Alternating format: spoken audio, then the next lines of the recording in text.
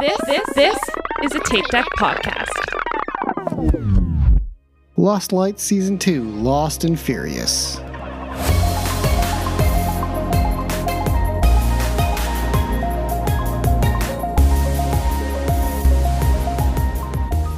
Welcome to Lost Light. We're calling ourselves a completionist quest podcast, where we go through the entirety of a library, working our way through the Fast and the Furious movies.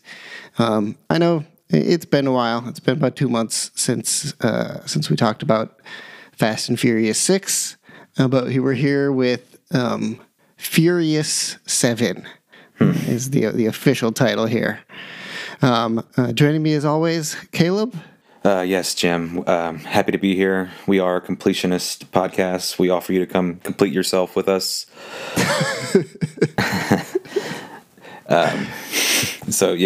Fast or Furious 7, man. Wow. Yeah, Furious 7. But before we get into that movie, what's been going on with you, Caleb? I guess. Hey, what's going on with us? We went to Revolution. We recorded that the Revolution preview episode, and then we went down. We met with some of our friends. We saw this Batman movie. We went to Revolution, and we had a great time. Boy, did we! Yeah, we recorded the prediction podcast, and then we had all these plans. We were going to do an after show, or yeah. Or at least, and then we were going to do the Dynamite the next week. We were going to record Fast 7, Furious 7, whichever one, and we saw the Batman and we saw Revolution with our friends, and we thought about just hanging it all up, you know. We thought that was the end of it for us, because it couldn't get any better. So that was a great weekend. Great to see the guys, but also, the Batman, that was incredible. On a giant, super loud IMAX situation. It was so loud. It was like, I was wondering if they had speakers in the seats, because I felt like rumbling. I didn't know if it was loud in there. Yeah. Terrific movie. Terrific weekend. Revolution. Man, me and Jim sat right next to each other. He sat on my left. Yeah. I was on his right. Great entertainment by the wrestlers, and also we had some pretty entertaining fans among us. Yep. Yeah. That poor fella. Kind of what you'd expect from a wrestling crowd.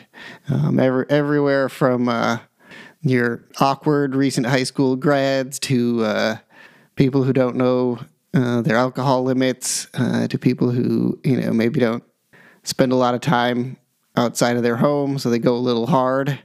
But yeah, it was a great time.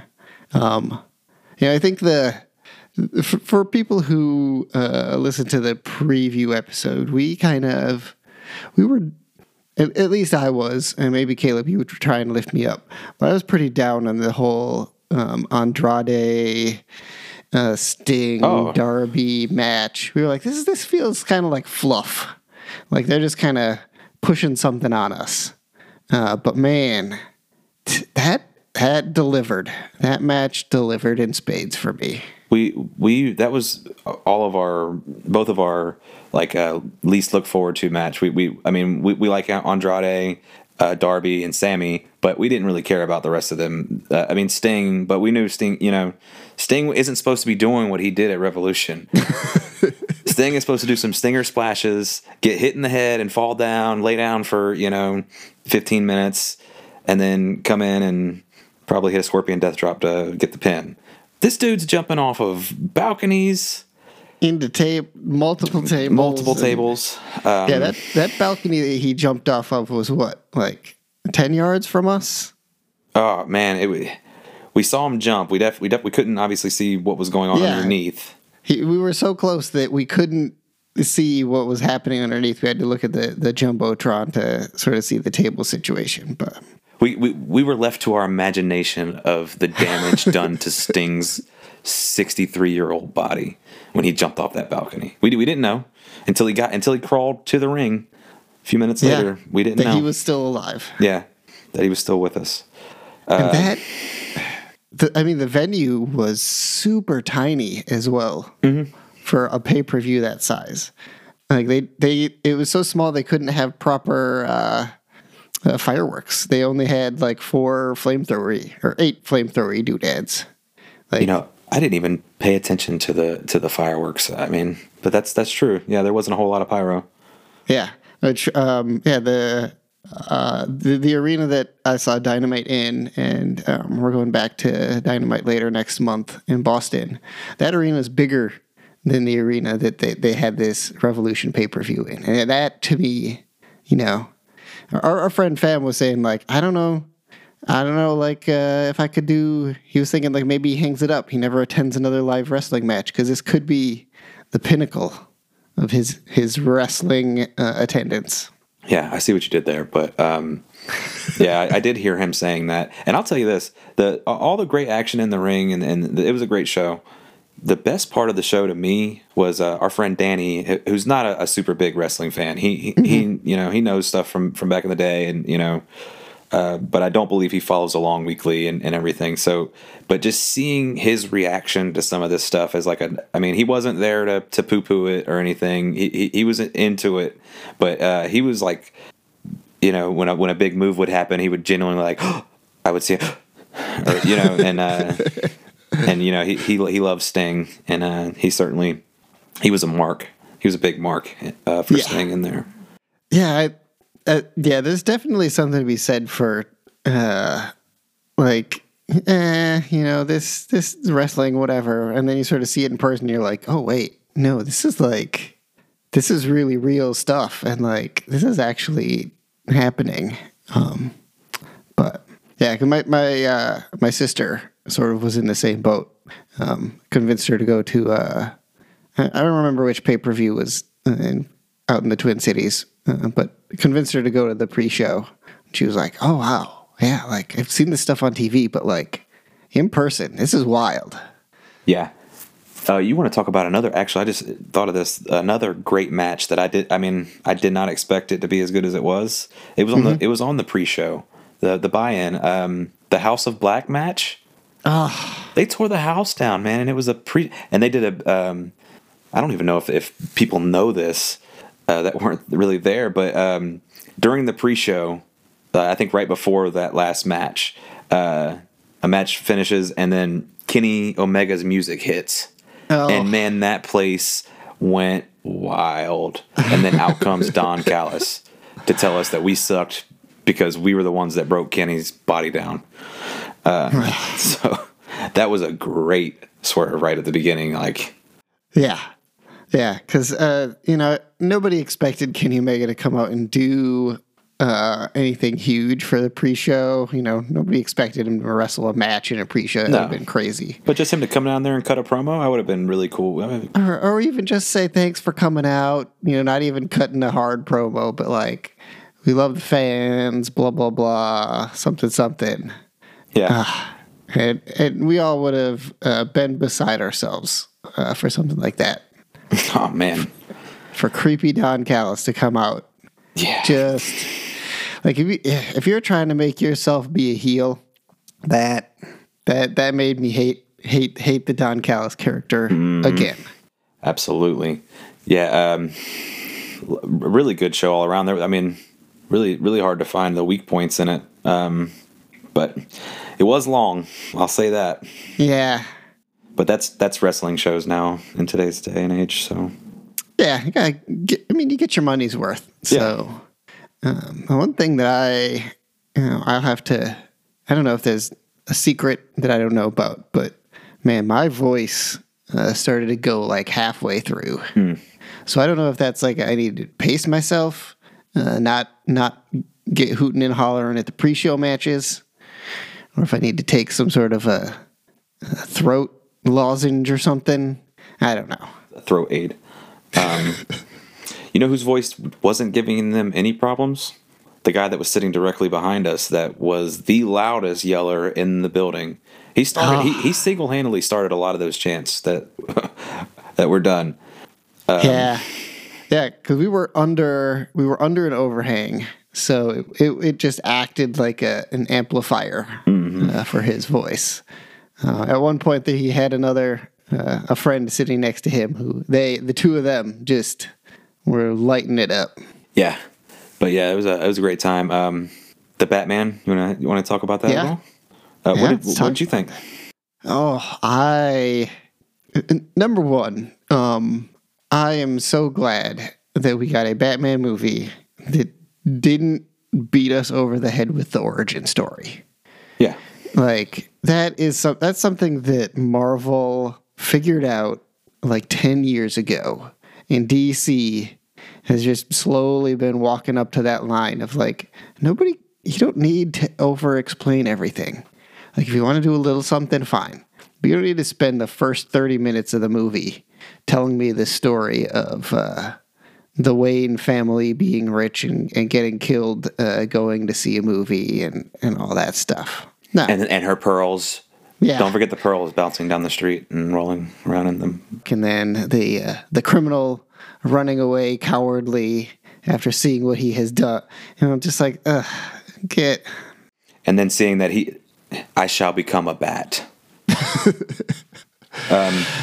So immediately they just hit us hard with, setting up the dirty, grimy Gotham. And I kept waiting for them to do a little something, like a little more backstory, but they didn't. They just kept going. And they kind of were like, it wasn't we're hitting the pedal to the metal, but like we're accelerating into this story, and we're just gonna get into it for you. Yeah, it starts off as soon as you see Batman, like he's full on. He's Batman. He's been Batman for a couple years, and he's just there's no Bruce Wayne element to him, except for when it suits the Batman's purpose. Right. The Batman's needs. And that's always a little cliche if you read Batman comics and stuff. But I thought it was really well done. And you talk about the origin story. They actually changed in the little bit that they gave you. They actually changed his origin. It was crazy, and they still didn't. That they were changing his origin. I mean, not big changes, but instead of being a doctor, his father was a politician. I don't know if that stuff about his father's dealings with some of the underworld is like canon. And so I love the movie. The Penguin, Colin Farrell. My goodness, Colin Farrell, he did that. I don't even know how you sign up for a role like that and be like, hey, so Colin Farrell, you're a pretty well-known actor. People know who you are. We're going to layer you down with so much makeup that nobody will be able to tell who you are until they see the credits. And it's like, yes, I want to be involved. He doesn't look like Colin Farrell in the slightest. Like, even sometimes when they do that, you can still see it in the eyes or whatever. But no, it might be that scar that he had or whatever. But man, he was so good. He was. He wasn't even Penguin. He was Al Capone, in Gotham. I mean, there was no he wasn't deformed and eating, raw fish like Danny DeVito. Waddling around with 3 fingers. And that's kind of the thing about the Penguin character. He started off all goofy doing whatever Penguin gags he was doing, but now in comics and for a long time he's been like a criminal, a mob boss. Yeah. And this one I could get with that. Oh man, the mob boss, his nickname's the Penguin, but he's a bad dude. I wouldn't be scared of the Penguin, that you see in some of the goofier aspects of him. So I believe that he was a mob boss. Umbrellas and the rubber ducks and all that. I believe that he was a mob boss in this. I'm going to tell you one thing that bothered me about this movie, and it was something that after I kind of sat with it's come to me. All right, and just for the record, Caleb, you have seen this movie twice now, so have. your analysis is a little bit deeper than mine. Having seen it once in a out of control IMAX, where I was almost, blown into my seat every time there was an explosion or a loud techno scene. Excuse me? What was going on down at your... No, I'm just kidding. Yeah, so I have seen it twice. So yeah, I've definitely thought about it a little bit more. But, okay. The Joker scene at the end, right? We all kind of agree. I think all our group kind of agreed that we didn't really like that. Didn't really need to be in there. Joker, we wish they'd hold off on Joker for a little while, Yeah. Joker could never be on screen again, and I think everyone would be okay with it because Heath Ledger, he did a great job. So Yeah. we didn't really like that Joker was in it, but fine. But then they come out with this deleted scene, which the deleted scene ruins the movie, and I'll tell you why. Just the scene that we got in the movie, Joker doesn't mention that Batman was the one that put him in there. He's just a crazy guy in an asylum. Yeah. In the deleted scene, you find out that Batman has a history, and I haven't watched the deleted scene, but I don't know if it's explicitly stated that Batman caught Joker and that's why he's in Arkham. I would assume. But if he's already fought the Joker, then he should be way more if he's beaten the Joker, then he's like Justice League level Batman.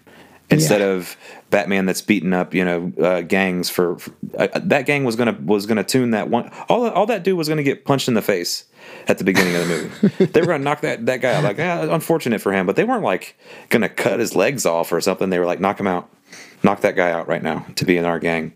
And Batman beat the S out of these guys. So he was just really he seemed way street level, which was fine. Right. That's what they're going for. And it seemed like this Riddler that he got was the escalation that happens, because he escalated to become Batman, and then all the crazies came out, the Joker and Riddlers and Two-Faces and all. So if he's already beaten the Joker, then I feel like he should be far, far along as being, than he was. Yeah, certainly our expectations for what the Joker is, right? Maybe he beat year zero Joker, but then then you have to give us a ton more context into what that is, and not just this one deleted scene. I want it.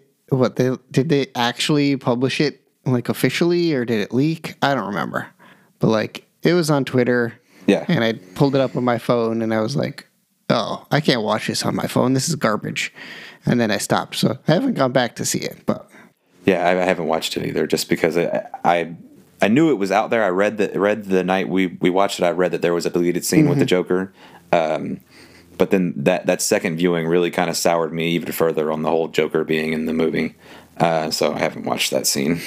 Yeah, the Joker's totally not necessary. The only people that would benefit from it are the people who are so just extremely light Batman fans, to just give them that piece of oh no, this is the same Batman that I know from cartoons or other DC movies, but I don't think you need that. I don't think you need it at all.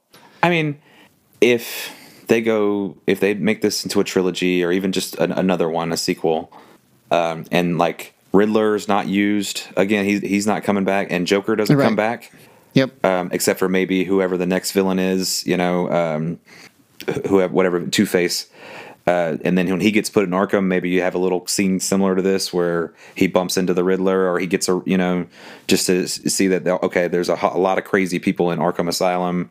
But if it never comes back up, and that was just a Easter egg for fans, then I think I'll be fine with it later, But if Joker's the next villain in the next movie, I've got a little bit of reservations about that, even though this movie was phenomenal.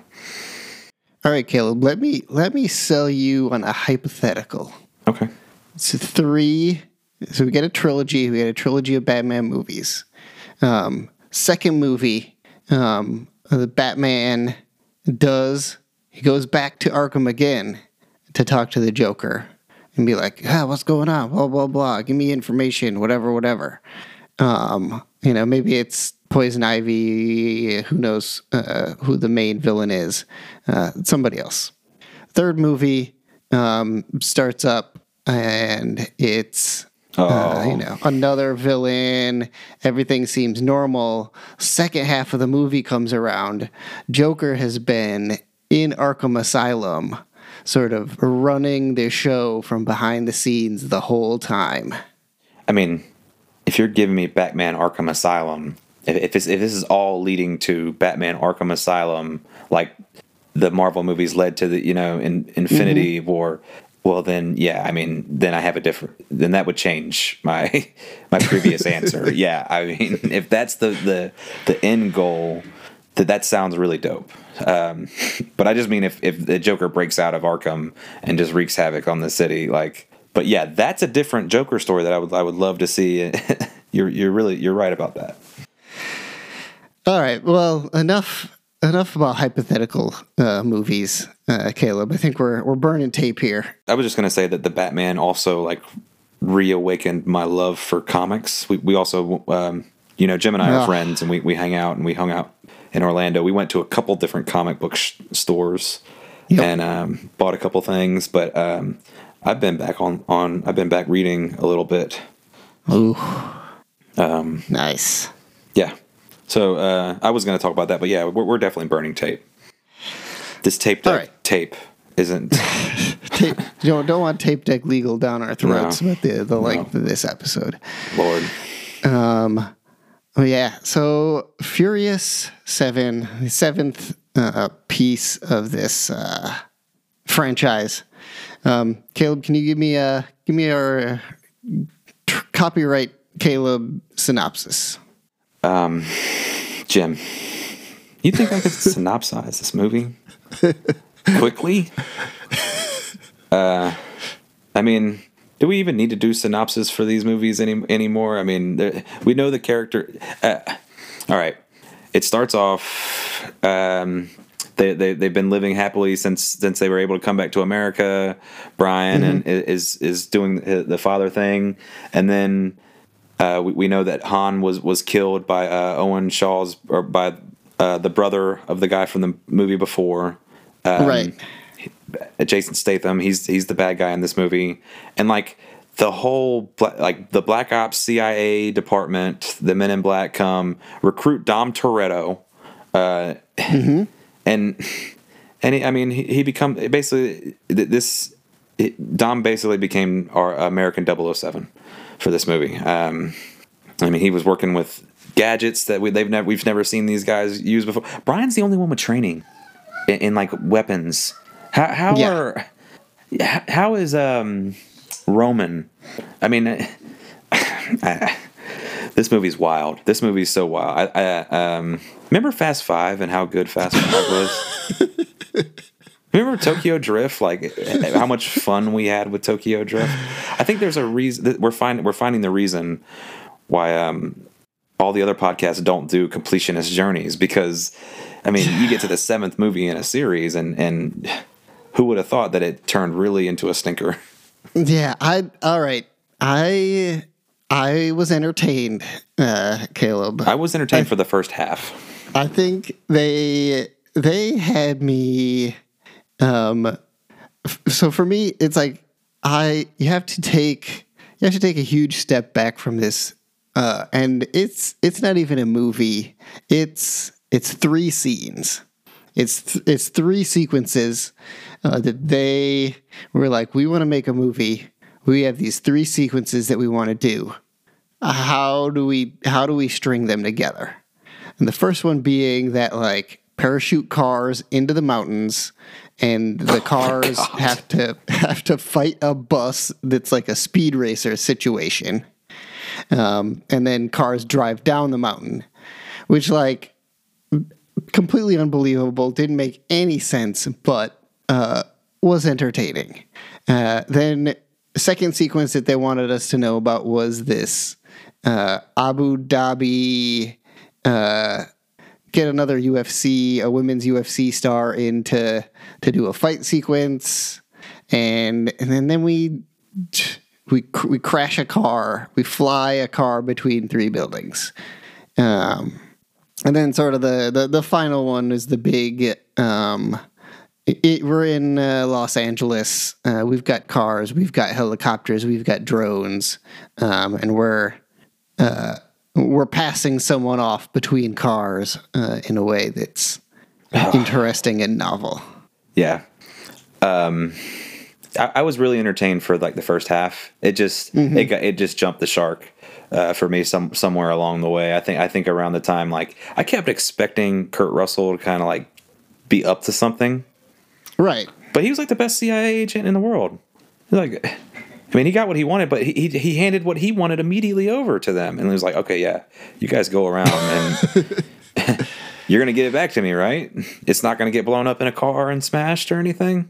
Just this whole thing was about getting that God's eye technology because it was so dangerous. And then because Dom was the only one that can do it, he'll let him use the technology for a few minutes to find this guy that's hunting them, Shaw. But he just lets him go. I thought he was going to like pull it up on the computer and be like, "Oh man, Shaw's in. He's in your living room right now, or whatever, you know." And but I thought he was gonna screw them somehow. You know? Yeah, there was like there's no twist. There was no double cross. Like the closest we got was the two bad guys teamed up. Like, and that you could have seen that coming from 1,000 miles away. No, the one like attempt at a twist of a plot point lasted all of 60 seconds when we thought that Letty and Riley had died in a car explosion, and then we're like, oh nope, they're not dead. Okay. The double cross comes on the bad guy of the film. The bad guy gets double crossed in this film. Because like you just said, the other group that they had to get this God's eye technology from comes back, you know, and they want revenge, and apparently they make a deal with Shaw, the bad guy of the film. Yep. And then at the end, Shaw's going to fight Dom to the death, apparently, and the friends he made just start shooting, and they're like, well, our partnership's over. So am I supposed to feel bad for the guy that killed Han? Nah. I mean, I don't know. Yeah, I loved Paul Walker's performance. I was really intrigued because, you know, he didn't finish filming. Right. They had to do some, you know, computer generated, and like his brothers stood in as like body doubles. Mm-hmm. And so I kept looking at his anytime like I thought I saw something weird on his face, or, you know, a weird look and everything. But I thought he gave the best performance of the movie. I really believed everything, and his, you know, being conflicted, and he was just like a wise voice to for a few of them and everything, and he had some really good action stuff. He got to fight Tony Jaa in a fist fight, and he held his own. It didn't, you know, it looked like he held his own. So yeah, Paul Walker was a big one. Yeah, and now very much intentionally, you know, they made it Paul Walker's movie from the intro to the very end. The sort of emotional send off. Yeah.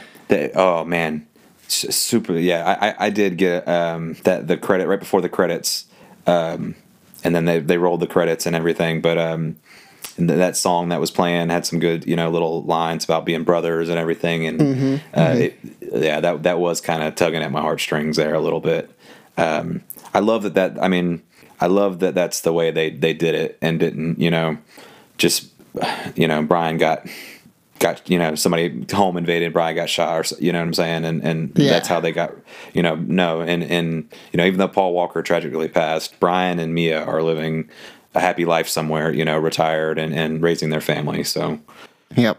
I guess this is part of like knowing that you've got a huge franchise, and knowing that there are people who, you know, really need you to do something, need you to do good by Paul Walker. That like they even pushed it heavily during the film that like, oh yeah, no, that he doesn't miss the girls, he doesn't miss the cars, he misses the bullets, right? So that it's not like, continuing to sort of downplay the whole Paul Walker car stuff, just because that is, and that's how he ended up passing in real life. So, if they had been like, oh, and Paul Walker's character died in a car accident, yeah, they couldn't have done that. Right, that would have just, they could have. That would have been in poor taste. Not having him just like leave and go off and be happy somewhere, and it's a good way to end it for the character. Yeah, unfortunately, that happened, but yeah, they did right by Paul Walker in this film. Trying to think of who else like really stood out to me. See, this film also suffered because Paul Walker's final performance, but they also killed off one of the best characters at the end of the last movie, Han. Mm-hmm. So this and Giselle as well. Yep. So this, that car parachute scene. Tell me how that works.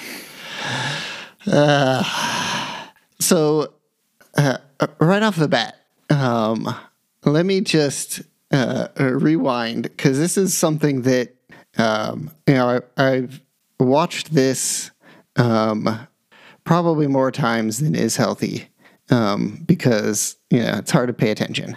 But early on, when you've got Brian O'Connor with his son, loading him into the van, he says, "Oh, buddy, cars don't fly. Cars don't fly." Oh, nice catch. He did say that, and I didn't even think of that. And so that's like, kind of definitely leading into this. He even repeats it. He yells it at Dom as they're sort of going in, flying that supercar into the next building. He's like, "Cars don't fly, cars don't fly." Oh yeah, there's a little bit there of like, okay, when you see that, you're like, all right, so somebody actually, like, somebody cared a little bit about this film and putting some of these things together. But yeah, these parachutes, I rewound it to try to get some sort of just context. But number one, they tell Roman, like, don't worry about it. The chutes are GPS guided. Yeah, the chutes are. So somehow, like, these parachutes are in charge of, or have some sort of computer control to put them on the road. I don't get it. Is the parachute motorized? Because otherwise, it's just a parachute, man, and it's subject to the wind. When you parachute out of a plane, I've never done it personally, but when you parachute out of a plane, I'm pretty sure if you just don't do anything and fall, you're not going to land right where you're supposed to land. I don't think. I think there's a little bit of like, pulling it, doing some kind of stuff. You might land in the vicinity, but those cars are going in a tree in the trees. On the side of that mountain, just Roman just fluttering around in the background in a couple of those shots, just pinwheeling. Yeah, that shows you what happens when the GPS is a little off. It just kind of throws you wherever. But yeah, I guess you could make some arguments that, like, so these parachutes were mounted to the cars at 4 different points. There was 2 mounting points in the front and 2 mounting points in the back for these parachutes. So, and they were obviously had some sort of a small explosive device so that they could just eject from the parachutes when they wanted to. So maybe there was also some sort of motorized system as well that sort of was like, all right, tug on string front left if we're trying to go in a specific direction or tug on both strings in the back if we're trying to go forward more. I don't know. No, it was GPS. GPS did it. So that's they told us in the movie. We wasted this time. It was GPS. Yeah, I think if you like, as much as the previous movies have been like, oh, cars are they just do car stuff. This movie was just like, the technology does technology stuff. Mm-hmm. And as somebody who works in that space and knows way too much about that space, it's just like, what? Why are we even pretending? Why are we setting up these dumb jokes? Like, God's Eye is a thing that's the size of a USB stick, but it can hack every cell phone or ATM machine in existence. Like, what? That does no. If it's got a camera or microphone, it can hack. Yeah, it can hack it, but it's the size of a USB stick. So, yeah. All right. Yeah. And they did the thing that especially it was stupid and bothered me even more was the break into the bedroom, and Tej is like, you gotta find the 35 millihertz double bonded plenium coated wire and cut that one. Which one's that? Oh, it's the orange one. Yeah. English. I mean, it's like, number one, cutting one wire is not gonna. It just means that phone's not gonna work. It doesn't change anything for the security system. can we switch gears and talk about yes Dom Toretto picking up a car and holding it? A bulletproof supercar. Yeah. Bulletproof supercars are, like under 500 pounds or so. Well, see, leverage was on his side. The back wheels were still on the ground, so he didn't have to, take on the entire weight of the car. Yeah. Okay. Yeah. Fast 10's coming up. You might have a future as a writer, because that's the kind of logic that was going on in that room. Like, no, guys, it's on wheels, and he just lifts it up. I mean, it's still on the ground. Yeah. And Dom, he's not taking the full weight of the vehicle. I mean, the engine's probably in the back as well, Caleb. So, you know what? That might be the only thing that saved you right there. But wow, The Rock was very, very small part in this film. Yep. Inexplicably, The Rock has a daughter who serves no purpose. The Rock breaks his arm, is put in a cast for a week. I mean, tops a week. You gonna tell me that Mr. CIA man, Mr. Nobody, was letting the God's Eye be going on? He wanted Dom and them to get that hour. He wanted it in his possession. He wasn't gonna let 2 weeks go by while they come up with the plan and everything. He was like, no, I'm gonna give you motorized parachutes. Mr. Nobody. He was pretty cool, and he didn't screw our team over, but he's bad at gunfights, if I can say, because he had these really cool glasses, which were like like night vision, right? Like almost, yeah. And then his aim is like RoboCop level. It's impeccable, but I don't think he finished the training course where, like, after you shoot a couple people, don't stop in the middle of the room after you've uncovered yourself and then turn around and smile at your buddies, because you know what happens? You get shot. You get shot. Yeah. So Caleb, I was surprised to see Kurt Russell in this film. I don't know if he showed up in the trailers and I paid absolutely no attention to it, if I completely wrote this film off, because, I mean, I do remember from the trailers that they had cars on parachutes going out of planes. But, I had no clue that Kurt Russell was going to be in this, and when he showed up, I was like, wow, we're dragging in new people, Mr. Nobody. They are dragging in some new people. I knew Kurt was in it, but I assumed, or I thought I read that he was adversarial to the guys, and I mean, they have a great connection in the CIA Black Ops world, because I mean, they did him a solid, and they only had to destroy L.A. with the technology the technology he gave him led to the direct destruction of the entire Los Angeles city, but is what it is. They got their man. They got their man. They got him. And what'd you think of Jason Statham? I mean, he was pretty much just Jason Statham in this film. Yeah, he was Jason Statham. The opening sequence I thought was a lot of fun as well.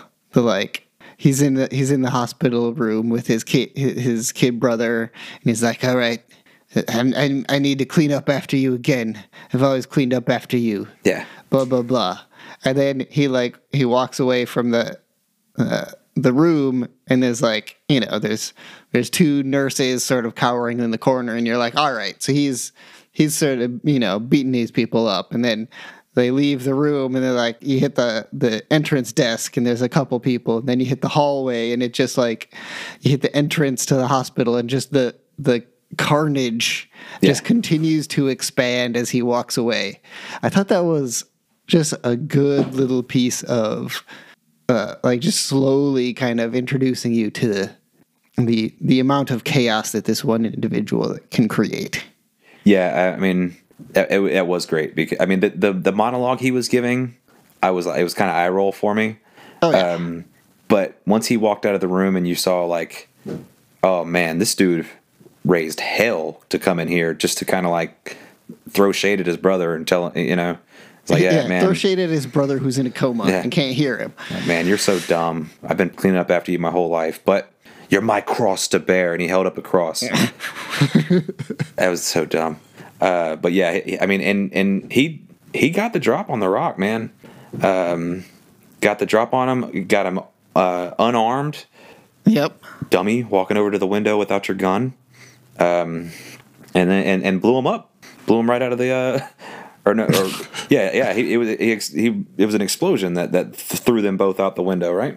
Yeah, some sort of a magical electronic grenade. Yeah. Magical. Yeah, Jason Statham was Jason Statham-y. I didn't even he's just calm, cool, being your Bond supervillain. Yeah. And I guess we had both of them. We had the other guy who was leading the terrorist cell, who was on the more manic side of a James Bond villain, yelling all the time, and Jason Statham being the more calm, cool, oh yeah, I'm here eating my food. You're coming to see me? You're walking into my mousetrap. Yeah, he was definitely the baddest dude in any room he was in this whole movie until until he got in face to face with Dom Toretto. You don't go to a street fight with Dom Toretto, because the street always wins. Oh man, there were some bad lines in this. Ronda Rousey delivered one of the worst lines in movie history. Why is she even talking? She should have just said bitch. Should have just called her a bitch, and then they fight. That would have been oh, you did it now, bitch. Or you messed up by coming here. Just whatever she said. I don't even remember. I blocked it out, but it was bad. And does anybody believe that Letty is beating Ronda Rousey? I mean, I don't think Dom Toretto, or I don't think Vin Diesel's beating up Statham or The Rock either. So yeah, So the Vin Diesel, some of his line delivery, I don't know if it was just this movie, if this one was chopped together a little bit more, because of the Paul Walker stuff. But it seemed like there was some times where he would just drop into like an octave, like he'd just really go really low and just like, what are you doing? You're like Sylvester Stallone on Downers, kind of weird.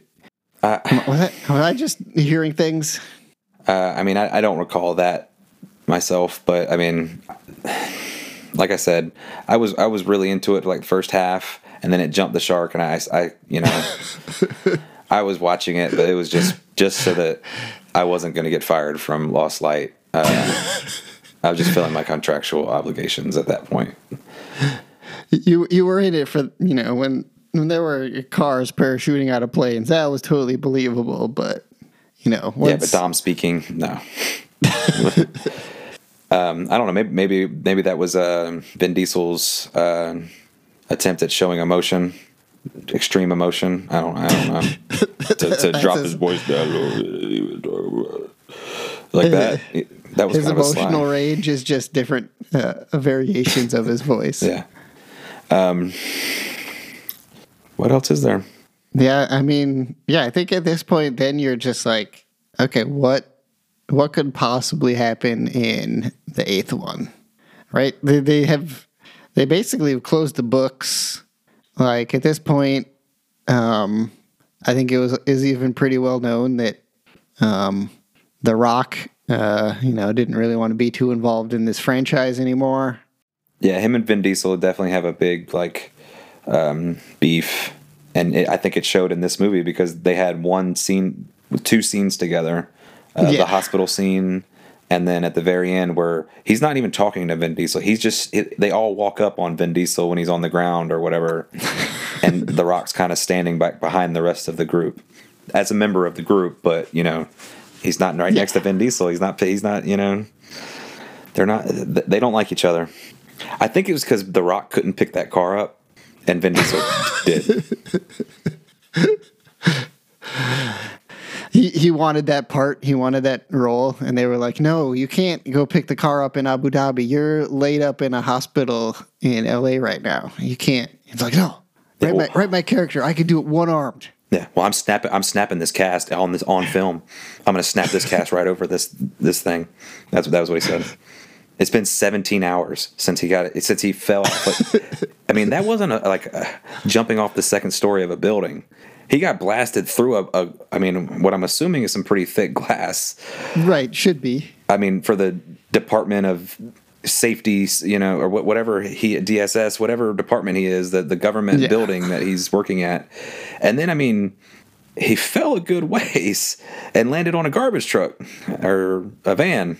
Yep, and then what's her name landed on top of him. So, like, it's not even just his body weight, but... Well, it's because she was about to get blown up, and he jumped, shielded her, and then the blast blew them both out. He managed to get blasted, turn his body to go through the window, and then make sure he was at the bottom of the pancake pile up outside. Incredible. What can you say? He's a manly man. He is a manly man. Him and Jason Statham definitely had a connection. I think you could tell the little scene that they had. I mean. Obviously, they obviously liked each other because they have their own movie in these characters. Yeah.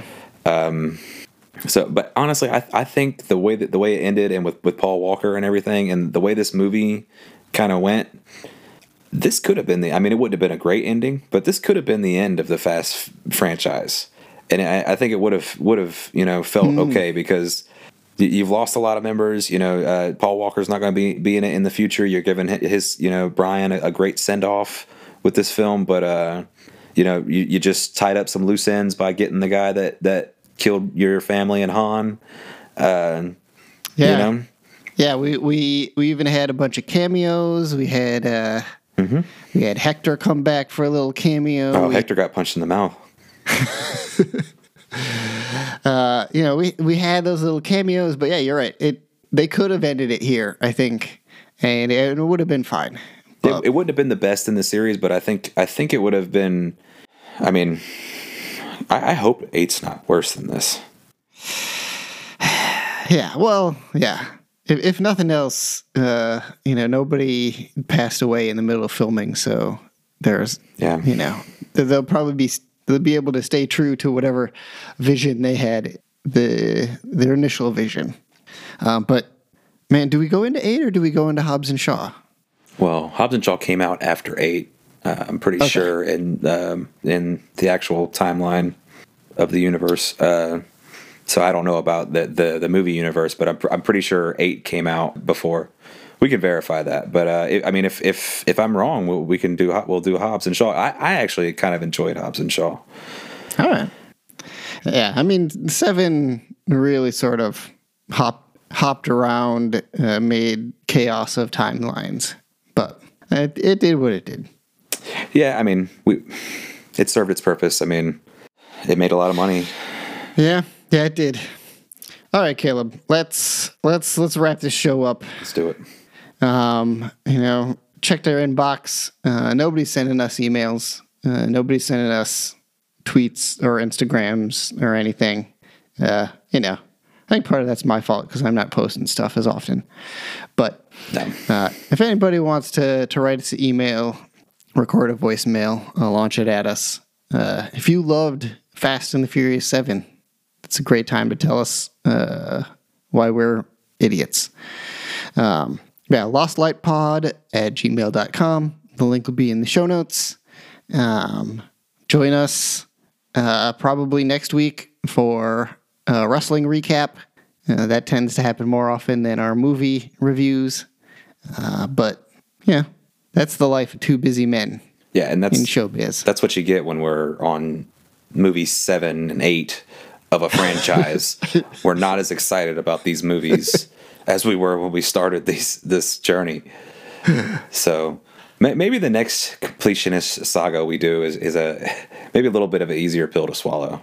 Maybe we do like a trilogy, Maybe, yeah, find something that's a little more predictable that we know about going in rather than blindly jumping in. Well, I mean, that's the thing.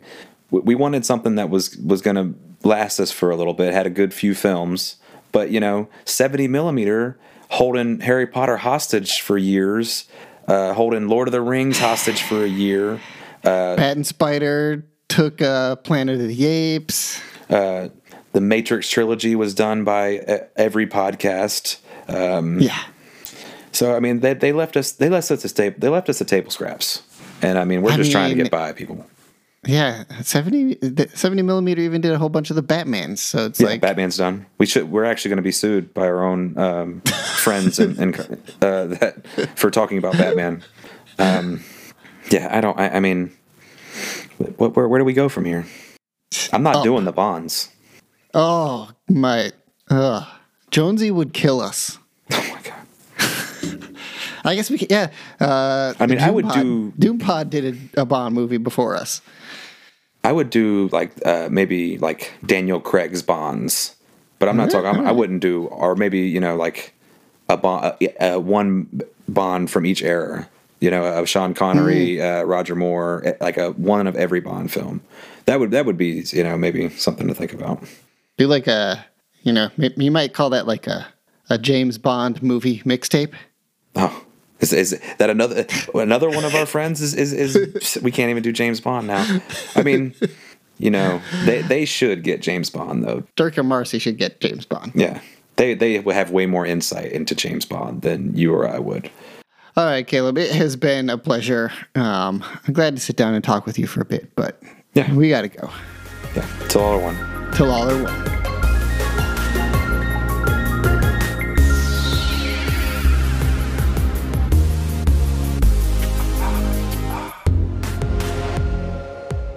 Lost Light is a Tape Deck podcast. Music by Kin Cobra.